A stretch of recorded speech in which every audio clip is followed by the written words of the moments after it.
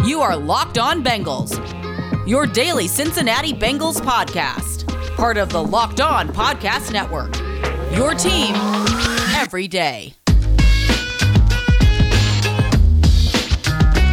What up, Bengals fans, and welcome to another episode of the Locked On Bengals podcast. I'm your host, Jake Lisco. He's your host, James Rapine, the host of the only 5 times a week Cincinnati Bengals podcast. We've got you covered from the day of the game through Friday with a post-game show all the way to a game preview tomorrow.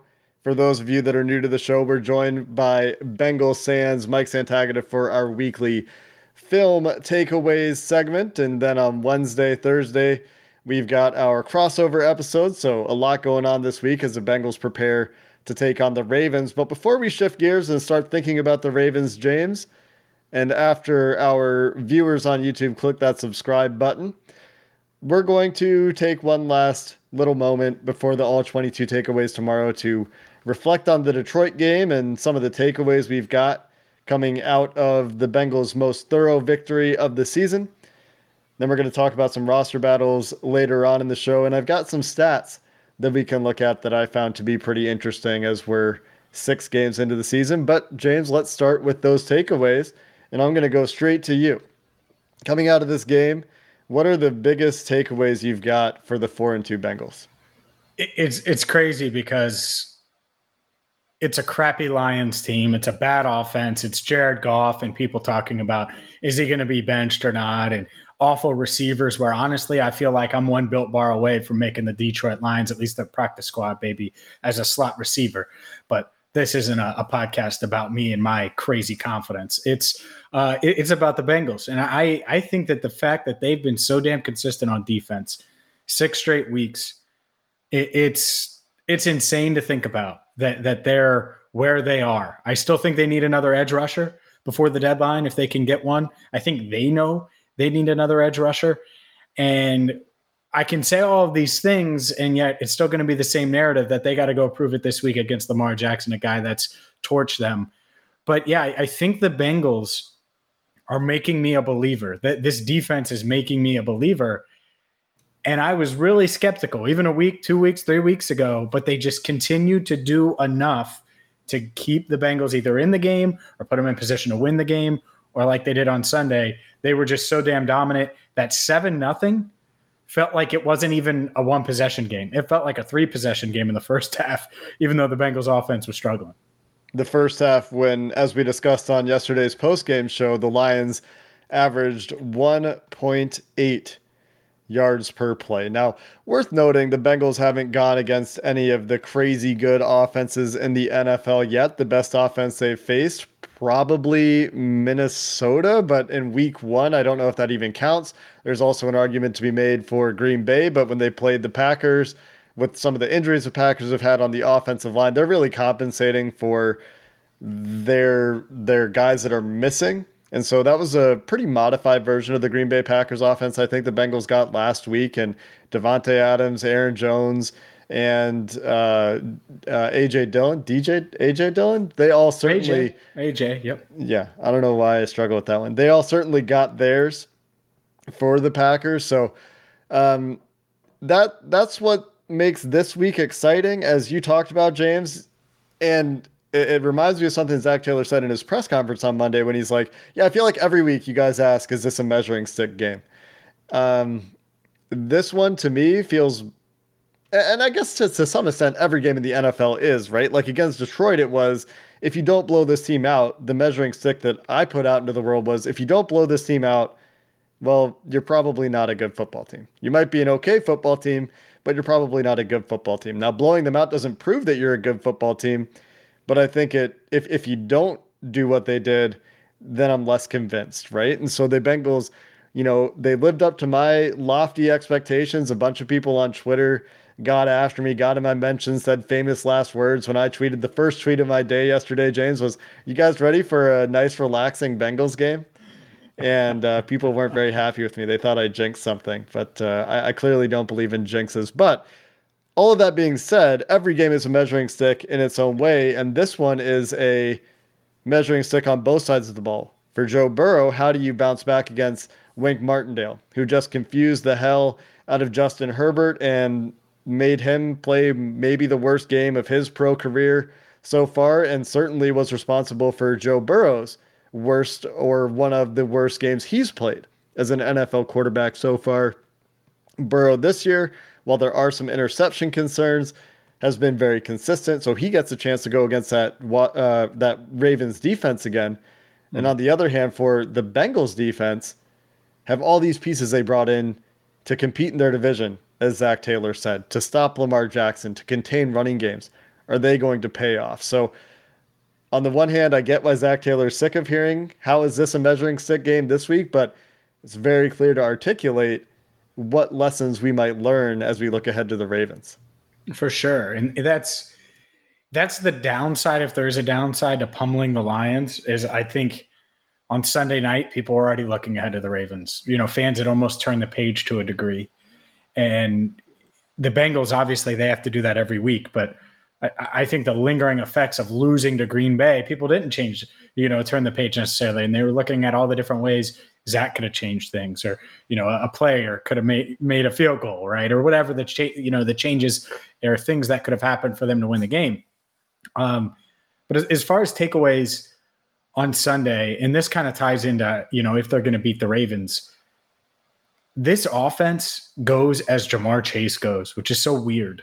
It's really weird. And it's not necessarily negative. It just seems like anytime they're hitting their stride, it's because Chase has made a big play each and every week. And I don't know if that's sustainable against the Ravens. I guess we'll see. I don't know if that's sustainable against insert whatever playoff team the Bengals hope to compete with.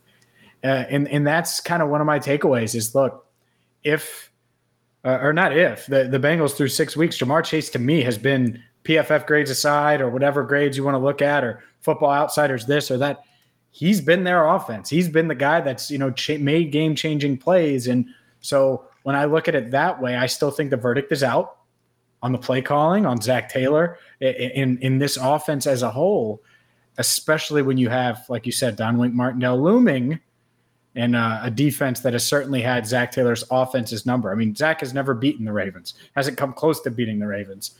And now he's got to deal with them on the road after they've, completely pummeled Justin Herbert, like you said. Yeah, and Wink Martindale has a habit of doing that the first time he faces young quarterbacks in particular, and that was Justin Herbert's disadvantage. Joe Burrow, as Zach Taylor points out, has seen what Wink Martindale likes to do against him specifically. And so you hope that his maturation process as a quarterback, his continued learning as an NFL quarterback, the more exposure, the more reps he has, pays some dividends here. But you can leave it to this Baltimore defense to try to confuse you. It is worth noting, I know you said you don't care about Football Outsiders numbers, but I've got them for you anyway, James. Baltimore's defense ranks 22nd in Football Outsiders DVOA so far this season. And just for reference, the Bengals in weighted DVOA so far this season are 7th. Now, I don't think this actually includes the Lions game. I don't think this includes week 6 yet, because week 6 is not updated yet. Yeah, this was updated 5 days ago. So this does not include the most recent week. So Baltimore is going to go up, probably way up, because of what they did to a very highly rated offense in the Chargers. Cincinnati should probably go up a little bit, but they went against one of the worst offenses in the NFL, the Detroit Lions offense, ranking 25th in Football Outsiders metrics. So, yeah, we'll see, right? We'll see how this team does. This is, the second biggest, the first biggest test of the season, depending on how you see the Packers. I think the Packers are probably pretty good. I think the Ravens are certainly coming off a big win, going to be a big test for this team on the road. So, looking forward to that. We'll get more into that matchup starting on Wednesday night, on Thursday with the crossover. Then we'll have a game preview show later in the week. Before that, we've got some roster battles that have kicked up mid-season, and we'll get into those next. Today's episode of Locked On Bengals is brought to you by McDonald's. That's right, Chad Johnson's McDonald's, his favorite restaurant, the proudly serving community since 1965. And of course, they've always been the tasty, affordable place to get awesome food where you can get awesome fries, you can get awesome cheeseburgers. Maybe you need a salad. And the best part about it, you can meet up with it for a study group or knowing that they have dependable Wi-Fi, or maybe it's the morning where you need your cup of Joe. Well, McDonald's has got you covered. So check them out now. Wherever your local McDonald's is, they're everywhere. I had McDonald's on my way back from Detroit. It was the perfect post-game meal to fuel me, as not only did I record Locked On Bengals, but I wrote about 52 articles covering the game. So head to your local McDonald's to refuel and reconnect. And did someone say a Locked On Bengals watch party? Make sure you check them out. And as always, ba-da-ba-ba-ba, I'm loving it. Wow. They should hire you to do their national ads with that voice. I was ready. I almost put a little jig in it, man. I almost threw a little, but that's for the beginning of the episode is when I dance. You haven't belted out notes on this show for quite a while. Let's not open that can of worms. I mean, that was good. You nailed it. Let's talk about some of these little roster battles, let's say, and we'll start with Chris Evans, I think, James. We're also going to talk a little bit about Trey Hill, Jackson Carman, what's going on at that right guard spot. Trey Hill, I think, is going to be remembered in this game by most fans for his start and not his finish, which may not be fair to Trey Hill. So we'll talk about that one. But let's start with Chris Evans. Everybody knows he had a fantastic game. He was a hot topic of conversation in Bengals press conferences on Monday. He spoke to the media himself, and maybe we'll start there. He shared a really cool story about how he has been to Ford Field before. Obviously, he played his football at the University of Michigan, but he wasn't there as a player the last time he was there, which made this trip a little bit more significant. So let's hear what he had to say in his press conference today. Definitely a lot of significance, because as I was thinking about it coming to the stadium in 2019, when I got suspended from the school, my youth organization, we worked the security at the front at the Lions game or at Ford Field to like check people in and give people like stuff at the thing. And in 2019, when the Lions played the Giants, I was there at that game doing security, because I wasn't in school, I wasn't in football, nothing. So the last time I was at that stadium, I was helping with safe security and had a polo on and stuff. And then I got to watch the game after everybody got in. So just that moment for me, just going out there, having that day, the next time that I'm at that stadium felt good for me. When you were working security at that Lions-Giants game, were you thinking, I'm going to get out there someday as a player? Or were you thinking, this sucks. What am I doing here? What was going through your mind in that situation? I'm not going to lie, I had no idea, because the situation, I had to, in order to get to the NFL, I had to play one more year of college and then go through the process. So I was kind of I was in the moment, just watching and just like, you know what I'm saying, that's my goal. And I just got to keep pushing and just hopefully someday it'll happen. But I know that if I just keep my head down and work and keep grinding and just stay away from the outside noise, that it'll all come true. Crazy. Pretty cool stuff. Yeah, it is. I mean, coming from where he was suspended back to score a touchdown, that's pretty cool.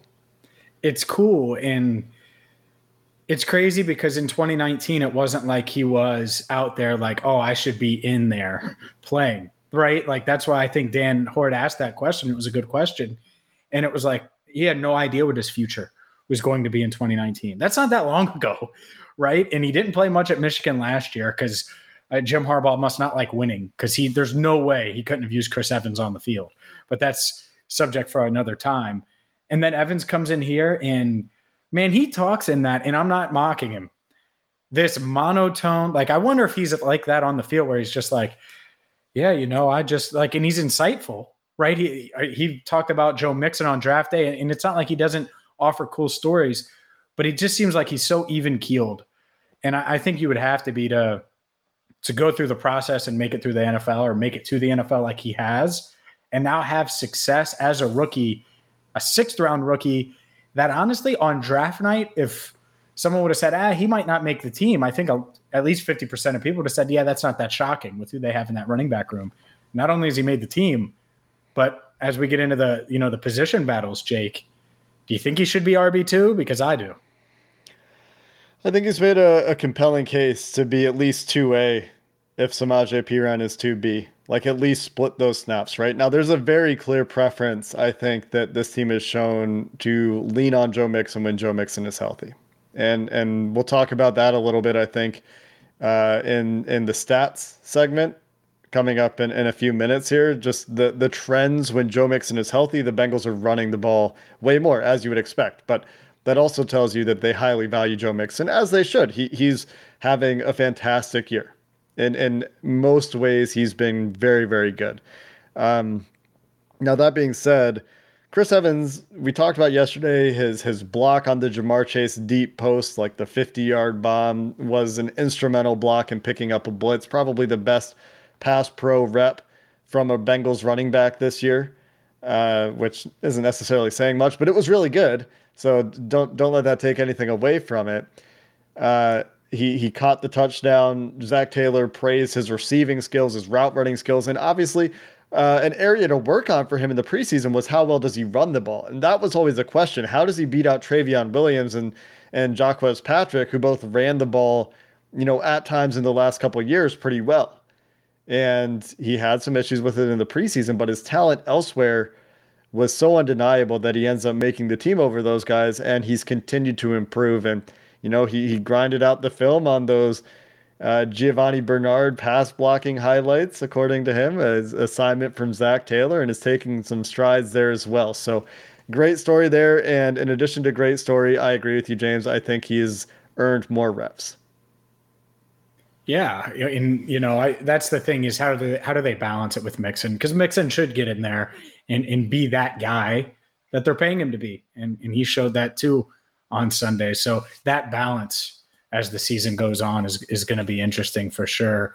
Other position battles that are interesting in special teams isn't always, a topic on this show because it's, it's not the sexy thing to talk about necessarily, but the punt returner job, I'm going to give you a take, Jake. I'll give you a take because we saw Trenton Irwin yesterday for the first time and he fair caught a punt on the 5. Darius Phillips runs backwards more than he runs forwards on punt returns this year. I don't know why. He used to be a good punt returner. I don't know what happened to him, but he can't do it anymore. And so he got replaced in his hometown, which is kind of cold, but it is what it is when you struggle like he has. I think Trent Taylor's the best punt returner on this team. I think if they need a reliable punt returner, he can do it. And I don't think he's going to get the opportunity necessarily this week in Baltimore, but I wouldn't be shocked if he does soon if Irwin struggles because Phillips, I don't really know where his value is, especially if he's not their fourth cornerback anyways. So it's an interesting, I think it's almost a trio battle, not a duo battle, even though most people are focused on Irwin and Phillips. Yeah, that's an interesting take. I really don't understand what's happened to Darius Phillips. He's regressed, I think, as a corner. He's not playing very well as a returner. I think they're all being coached to fair catch at the 5-yard line. I mean, they're all doing it. This has been a problem for Bengals returners for a long time, not catching the ball when it's in front of them and fair catching the ball at their own 5. So I don't know about that, but I could certainly see Chris Evans getting some looks there as well. I know he was in camp, so might as well put that athleticism to the test. And the last one to talk about is I think Trey Hill, Jackson Carman with his best PFF grade of his life, 90 run blocking grade, including one really impressive pancake block on a big Joe Mixon run. It was violent before he vomited and left the game. Trey Hill then came back into the game, and Trey Hill, really awful start to the game.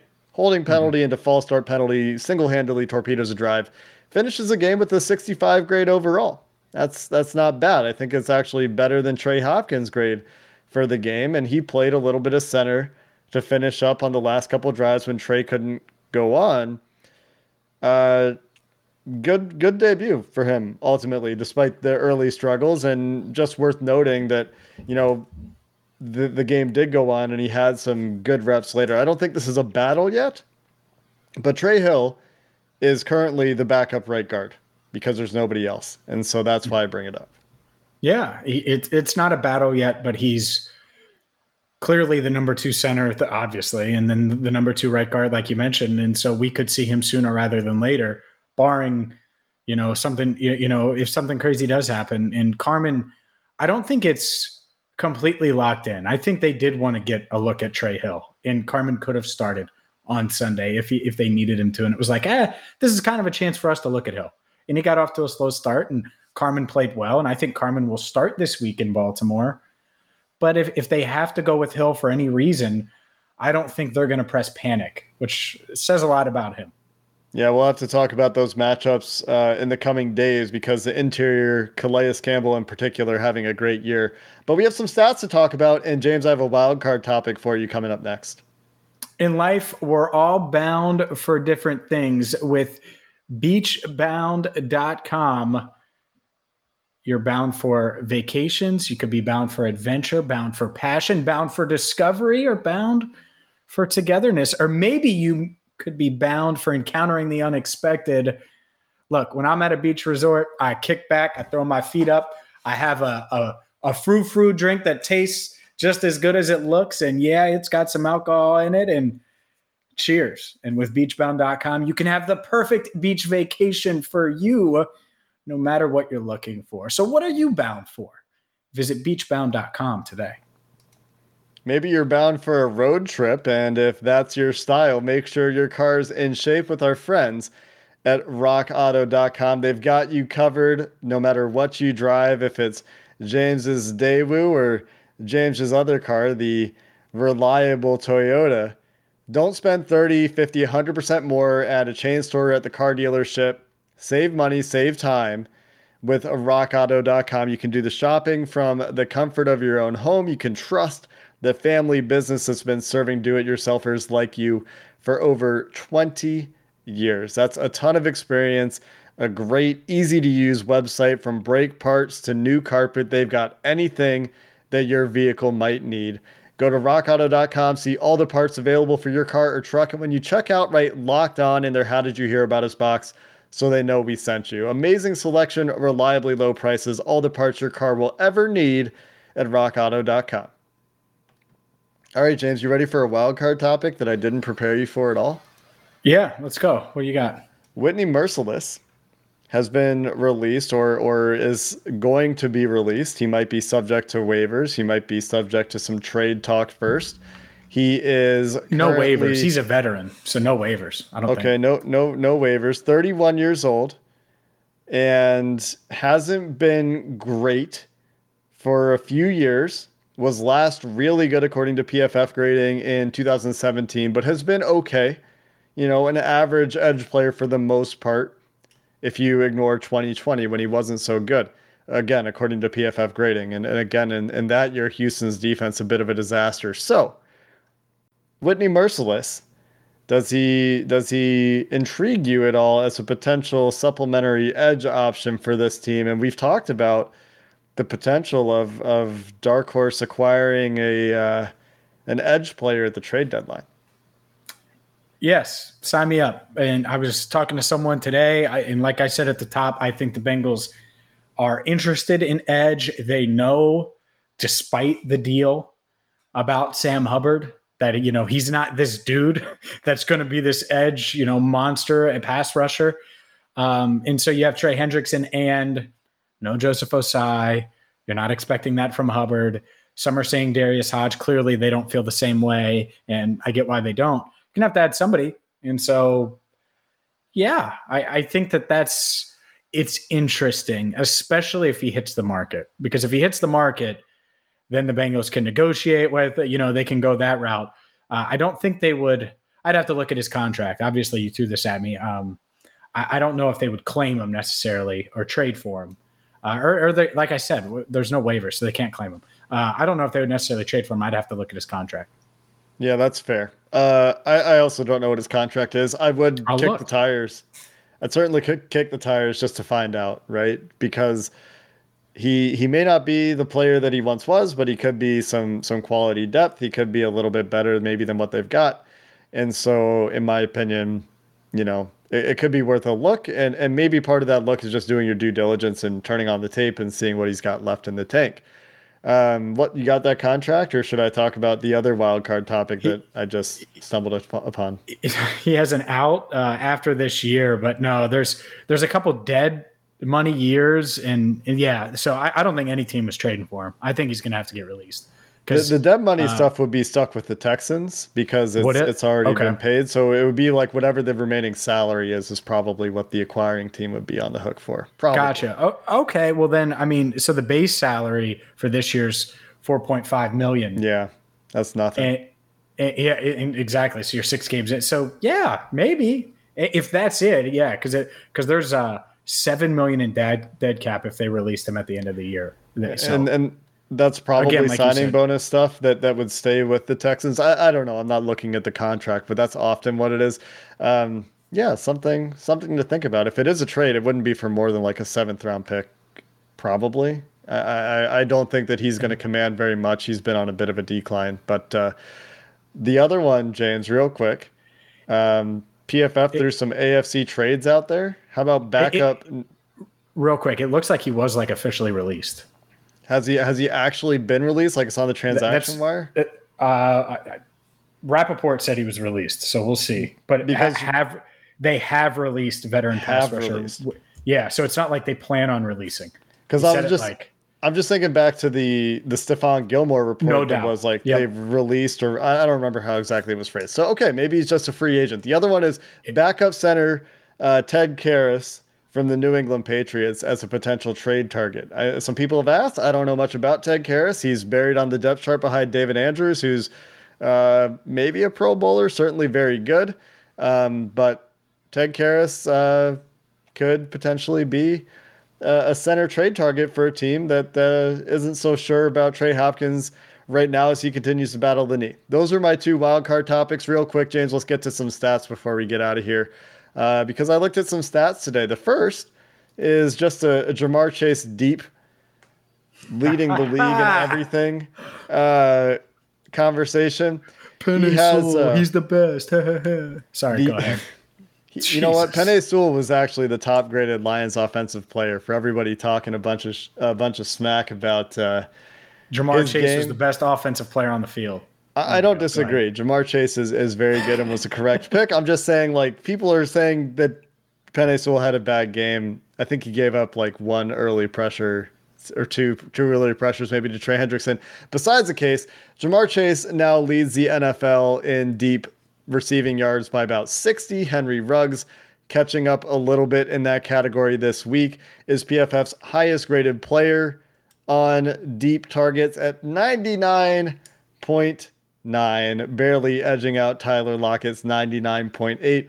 As you might imagine, deep receiving coincides with really high grades. These tend to be explosive plays, but Jamar Chase leading the league not only in deep yardage and I think deep touchdowns, but also deep receiving grade, according to PFF. So just your weekly Jamar Chase is really, really good at the deep ball update that may become a staple on this show because he does it every week. I'd like to make an announcement. Since Jake threw me a couple curveballs, I'm going to throw him a curveball right now. Okay. Even if he says no, it's happening, Locked On Bengals listeners. If Jamar Chase roasts Marlon Humphrey this week in Baltimore and beats him and goes for a touchdown and goes for 100-plus yards, Jake and I are both doing the gritty on the post-game show. You heard it here first. They got to win the game. Of course, we're not going to do the gritty if they lose. But if they win, Jamar goes for 100-plus against Marlon Humphrey and company. Jake Lisco, James Rapine, going to do the gritty on YouTube for the post-game show. Just be ready for that.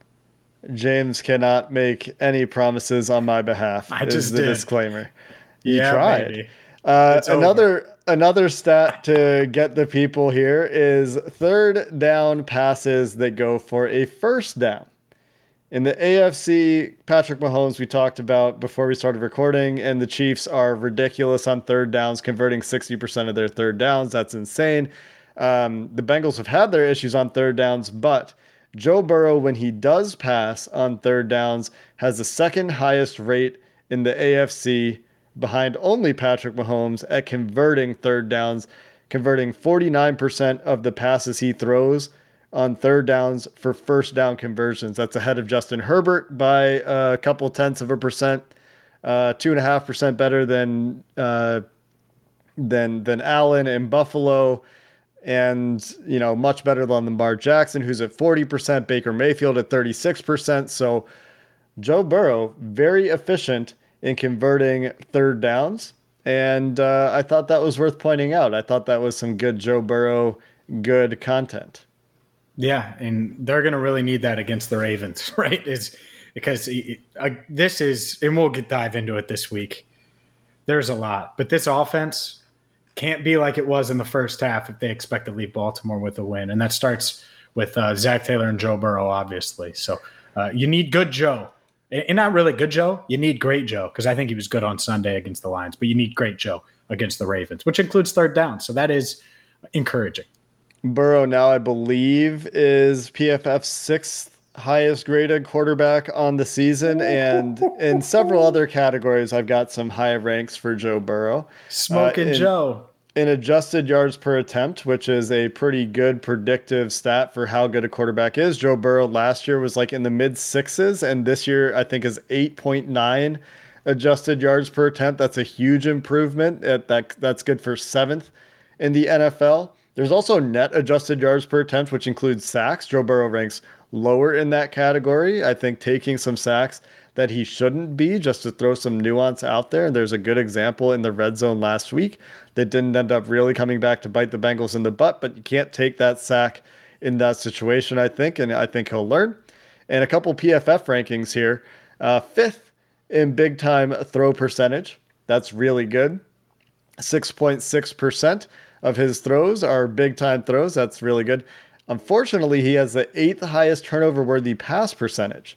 Mm-hmm. Now, this is a very similar profile to Josh Allen in terms of putting the ball in danger sometimes, but also making a lot of big time throws.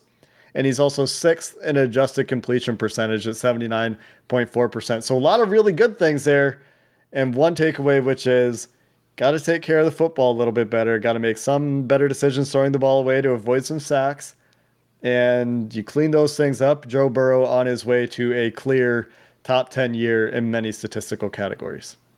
Hopefully he does clean them up starting Sunday, because again, those numbers are going to dip if he takes big sacks in the red zone and has a couple turnovers. So Chris Evans was able to bail him out in the red zone in Detroit after that sack. It's not really going to happen against this Ravens defense. So that's the beauty of that blowout win, right? Is there's a lot of good, some stuff they can work on, and hopefully they can clean it up ahead of Sunday's game against Baltimore. Monday always reveals the truth to these teams in their film review sessions. Last one before we get out of here, James. Go ahead. That you're going to be doing on Sunday. Get ready. Joe Burrow completing 70% of his passes this year is on pace this year in a 16-game schedule, which obviously it is not. So if it was still a 16-game schedule, on schedule for 4,100 passing yards, 37 touchdowns, but those 19 interceptions. And that's why I say that is something that we'll be watching, that'll need to get cleaned up. But I have a lot of confidence in Joe Burrow. I think he's still playing really well despite the interceptions, and I think that'll go in the right direction. Tomorrow we're joined by Bengals Sans Mike Santagata for our film takeaways, all 22, as we get our eyes on that tonight. Until then, Bengals fans, hoo-day, and have a good one.